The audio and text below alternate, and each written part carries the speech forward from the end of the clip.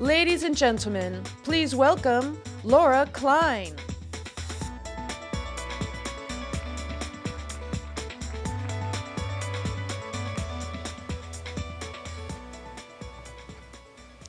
Probably need this. Hi, everybody. How's everybody doing today? Good? Hi, I am Laura. I am the author of UX for Lean Startups.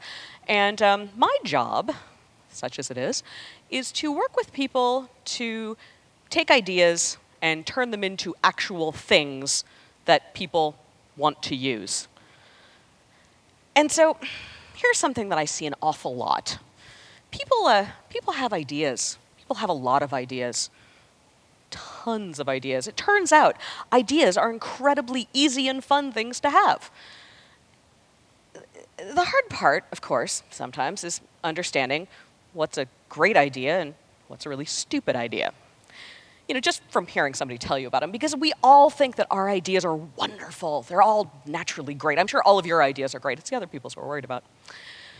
So the real trick is finding out whether your idea is one of the great ones or one of the stupid ones before you spend a huge amount of time and money actually building a product.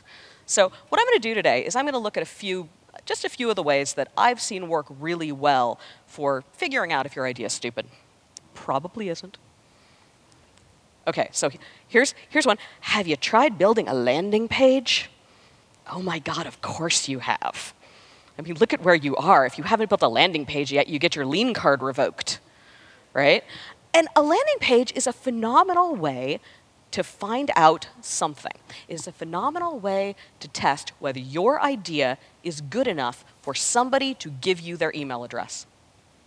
And for those of you, by the way, just who haven't been in the sort of Lean echo chamber for the last 5 minutes, a landing page is exactly that. It's a page that you put up generally on the web. You tell people how wonderful your product is going to be, and then you say, and give me your email address, and I will tell you when the product is done.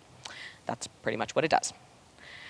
And they are great, as I said, for telling you whether people want to give you their email addresses. If you're really fancy, I'm really fancy. If you're really fancy, you can sometimes test different landing pages against each other to see which of your brilliant ideas is the most brilliant. And here's the problem. Landing pages, although they are the standard, are really good for absolutely nothing else. They tell you nothing else. So if you have an idea and you want to find out if it is good enough for somebody to give you their email address in exchange for that idea, landing page away. This is what you want to do. You may go. You will learn nothing else. But if you want to validate any other parts of your product or your idea, you're going to want to maybe think beyond landing pages. So who here has tried a landing page? Who gets their Lean card punched? Okay, a few of you need to speak to me after class. Who's tried anything else? Who's tried validating stuff in other ways? Okay, a few. A few of you are going to be bored out of your minds. Great. Okay, so here are some of the ideas. Here are some of the ways. You've probably heard of some of these. You probably have a pretty good idea what some of these are. What I'm going to do is I'm going to talk through a little bit about how you do each one very quickly and what each one of them is good and bad for. Because here's the thing. None of these are good for every product or every idea or every company. Your company might want some of these methods of validation and not other ones. You may need entirely different ones. We'll see. We'll take a look. So let's jump in and look at audience building. One of the most important things, this is going to sound profound, and really it's profoundly stupid, but profoundly obvious. One of the most important things that you can do with your company is to find customers for your product. Learning stuff already? Okay, great. So here's what people normally do. They have a brilliant idea. They go and build a product, and then they launch it, and then they market it and sell it. And they don't find out that it was stupid until after they've done all of that. But here's an idea. Why not do that the other way around? Why not get an audience before you actually build your product? Like these companies, thank you, like these companies here have done. Companies like Groupon and Mint and Mattermark all started essentially blog first. Right? They didn't start with a product. They started with a blog. They started telling people about things in the space. So Mattermark is actually an interesting example. I don't know if you guys have heard of them. The CEO had a different company, and she was thinking of pivoting. And so what she did was, before she pivoted her company, she wrote a few blog posts. And they were really interesting blog posts for a certain group of people. They contained really interesting, insightful data about startups and investors. And unsurprisingly, startups and investors loved these blog posts because there is nothing that startups and investors love reading about more than startups and investors. And so the startups and investors got very involved with these. They passed them around. They went viral. They started talking about them. They started correcting them. They had lots of discussions. And then unsurprisingly, a couple of months later, Danielle, who is the CEO of Mattermark, announced that, oh, by the way, she was going to be providing these really interesting pieces of data about startups and investors for a fee. And the neat thing was, she already had an audience for her startup because she'd already started doing that. She'd already started providing the content for free. And so starting your company with a blog, email list, newsletter, it doesn't have to be a blog, by the way. It could be an email list, newsletter, Facebook group, Twitter stream, whatever the, Snapchat, something, I don't know. Whatever the new thing is that is going to connect with your audience can be a fabulous way, not just to pre-market your product, but also to gauge whether or not your product really has the kind of following that you think it does. You're not just gathering email addresses here. You're gathering, humans and interest and mind share. The other big benefit is that not only do you have a built-in group of people who are early adopters, you also have a fabulous list of people that you can actually mine for early user research. So the approach is not for everybody. It's especially effective in areas like finance, investment, things like that, where people are hungry for content, where it's a confusing thing that people are already looking for content about. There's no audience building for Snapchat, I don't think. It's really good for specific business markets where it helps to establish yourself as a trusted expert in the field before you go and launch a product. I don't know that anybody would have given Mint their financial data if they had not already established themselves as people who knew a lot about financial data. But it's also great for products that rely on community. Remember, one of the hardest things about building a marketplace is that you got to have a buyer and a seller, and it's real hard to get the one without the other. So you got an empty room problem. But if you start providing content that is attractive to both buyers and sellers in the general marketplace, you give people interested in the space a reason to come to your product long before they make those business connections that are going to keep them there. And that's the key to audience building, it's connection. You need to create and offer valuable information for free. Remember, your blog, your newsletter, whatever, your Twitter stream, those are not about you. They're not about your product. They're not advertisements. They're about honestly helping people within the community connect with data and connect with one another. Okay, so great, you got an audience. Fantastic, well done. Now, you have to validate exactly what you're gonna give these people, right? Because you've built this audience of people who are interested in, finance, whatever it is, some business. Now, you have to understand what problem you're really solving for these folks. You need to build a minimum viable product. For those of you playing buzzword bingo, you may now mark off the MVP square again.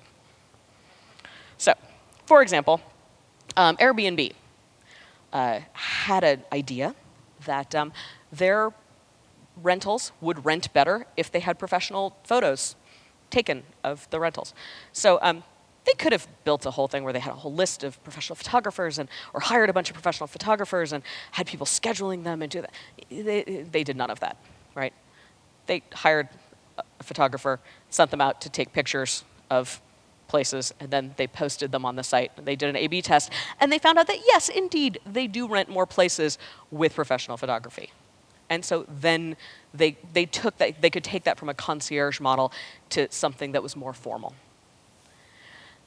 And so this concierge method of validation is fantastic for helping you figure out exactly what's involved with the process that you're thinking of building. And it's true, concierge does not scale. It does not scale at all. But it's one of the best ways to figure out exactly what goes into that problem that you are going to try to automate. And by solving the problem in person, you actually find out which parts are most important to your users.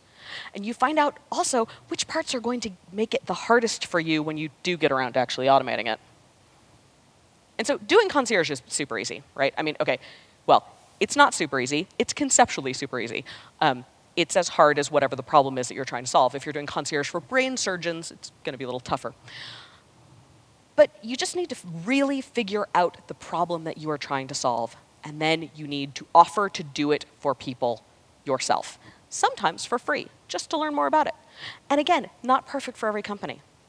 It's particularly good for B2B products, where there's some sort of complicated multi-step problem for users that you're trying to really get all of the moving parts. And the key word for concierge here is helping. It's help, right? You are helping people directly to solve perceived problems for them. So, I mean, here's the deal, guys. Like, are you Uber for tacos, right? Great. Start taking orders for tacos and start delivering to people by hand. Learn what is involved in the taco delivery process, right? Whatever it is that you are thinking of automating, do it manually first before you spend a lot of time writing code to solve a problem that you don't understand. So here's a great extension of the concierge. It's called the Wizard of Oz test. And I will tell you right now, concierge and Wizard of Oz are often mistaken for one another, but I like to split them out because I'm totally pedantic that way.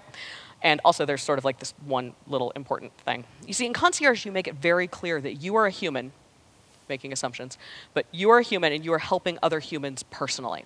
With Wizard of Oz, you just hide all the little bits that are being done secretly by humans behind a curtain. So, quick example, Polyvore, which is a fashion product that is awesome. And a few years back, they decided that they wanted to see if their users might like daily deals. This was like right at the height of the daily deal craze when everybody was offering daily deals. So they thought, well, maybe our users would like that. We're in fashion, right? Let's see if that's something that people want. And so again, they could have gone out, built the whole system, figured out a way to, source all this material and integrated with the logistics and backend and all this stuff, all this really hard stuff, right? And again, they didn't do that. What they did was they built the first interaction that the user would have on the website, and then they hid everything else behind the curtain. So in other words, they picked a cute outfit, they built a landing page, they said, we're going to sell this to you for a discount. They directed traffic to it, and then they measured to see how many people actually bought the discounted outfit, right? They saw how many of these they could actually sell. They faked it. And then when people made orders, they went out and they just bought the clothes at the mall. They brought them in, they boxed them up, they shipped them off to people by hand. And here's the interesting thing about this story. If you go to Polyvore today, they don't do daily deals, which means it was probably a really good idea for them not to have spent all that time automating everything, because they found out that it was not going to be a really big part of their business, and they had better things to spend their time on. And that's the great thing about Wizard of Oz, because some things are easier and cheaper to do in the short term with humans, but Wizard of Oz helps you do that just-in-time automation, which keeps you from automating things that never need it. So to do a successful Wizard of Oz test, again, unlike concierge, what you're going to do is you're going to build you're going to build the interface for the users, and that's it. Everything else is done on the back end with email and Google Docs and people and hard work and elbow grease. Again, totally unscalable, but that's cool. You do unscalable things until it's time to scale them. The goal, fake it, pretend. The user thinks that everything is being done by the product, right? But in reality, all being done by the guy behind the curtain. Oops. So, speaking of faking things, there's a thing that I think a lot of you guys have heard about, which is called fake doors. And I want to talk a little bit about the right way to implement fake doors. So a fake door is similar to both a landing page and also to Wizard of Oz in that you are going to build that first interaction with the user, right? And then you're going to check to see how many people initiate the process. So for example, let's say you're thinking of selling t-shirts on your site for whatever reason. Instead of going out buying t-shirts, building a whole purchasing process, integrating with PayPal, doing all this nonsense, you build a t-shirt page and you put a big buy button on it, and then when users click on it, you count to see how many people clicked on the buy thing. So you can sort of estimate how many people you think might be interested in buying t-shirts, right? So here's an example. Industrial Logic is a company that provides training, coaching, e-learning for software development. And they have an e-learning product that allows students to learn online. And they were thinking of implementing group chat. Now, so that students could talk to one another. Here's the thing about group chat. Anybody who's ever actually tried to implement a group chat system knows that it's an absolute pain in the ass to get right. It's actually really hard to do. So instead of spending all this time creating a fabulous group chat system, they put a group chat button in the e-learning system, and then they measured how many people were interested in chatting in a group. And after running the experiment for a while, they realized that they did not get the sort of enthusiastic response that would justify them actually putting the time into building it. And that's what fake doors are great for, seeing who walks through them. They let you know what the interest is on a feature before you spend all of that time building it out. Because why wait until after you've built group chat to realize that nobody wants to chat in a group? You could have learned that in a few minutes. But here's the thing that I get pushback all the time on fake doors. And I know that at least half of you are thinking this right now. You're thinking, but Laura, I'm going to disappoint my users. They're going to be angry and they're going to leave. And you know what? It's a good argument, right? You might piss off a few of your users. I mean, these people have clicked on a group chat button. They expect to be able to chat in a group. You're not letting them. You're the bad guy. But here's the thing. It is your job to provide them with a decent experience, even if it's not the experience that they expect. And I've seen enough of these actually implemented to truly believe that I've watched users use these. If you give them good feedback after they take that initial step, after they have that first interaction, where you assure them that their feedback is valuable, you explain to them what you're doing, you make it clear that this is part of the process, you piss off way fewer people than you actually think you will. Now, you don't want to have a product that is just nothing, just a big fun house full of nothing but fake doors. That's not a good experience for anybody. But using them judiciously, using them on subsets of users, maybe using them only on new users, you can learn a tremendous amount for them. And in the end, you are helping your users by spending your time building features that they will actually use and want, rather than on something that just sounded good in a meeting. But the key here, this is important, is that you have to measure the results of your test.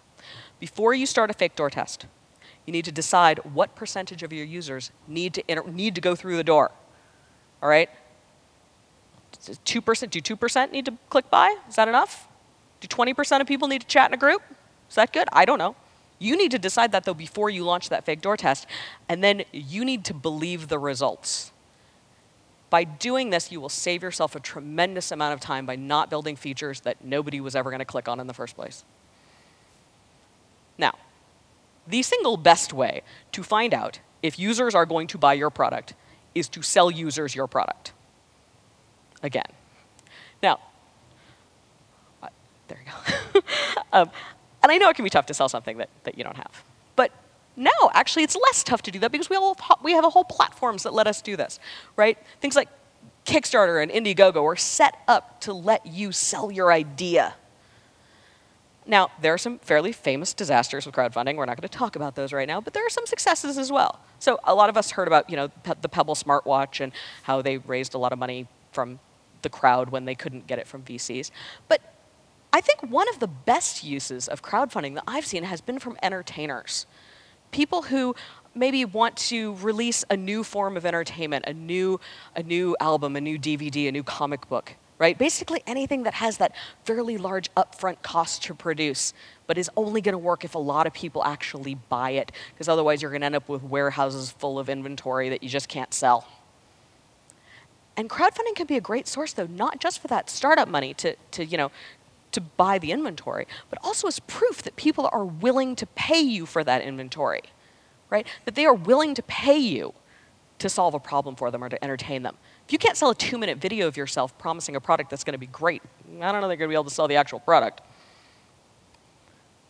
You want to crowdfund something? Go do it. Go try to sell your product. If your product is B2B or enterprise and is not right for a crowdfunding site, that's fine. Pretend I didn't say crowdfunding. Pretend I said selling. Go to your potential users.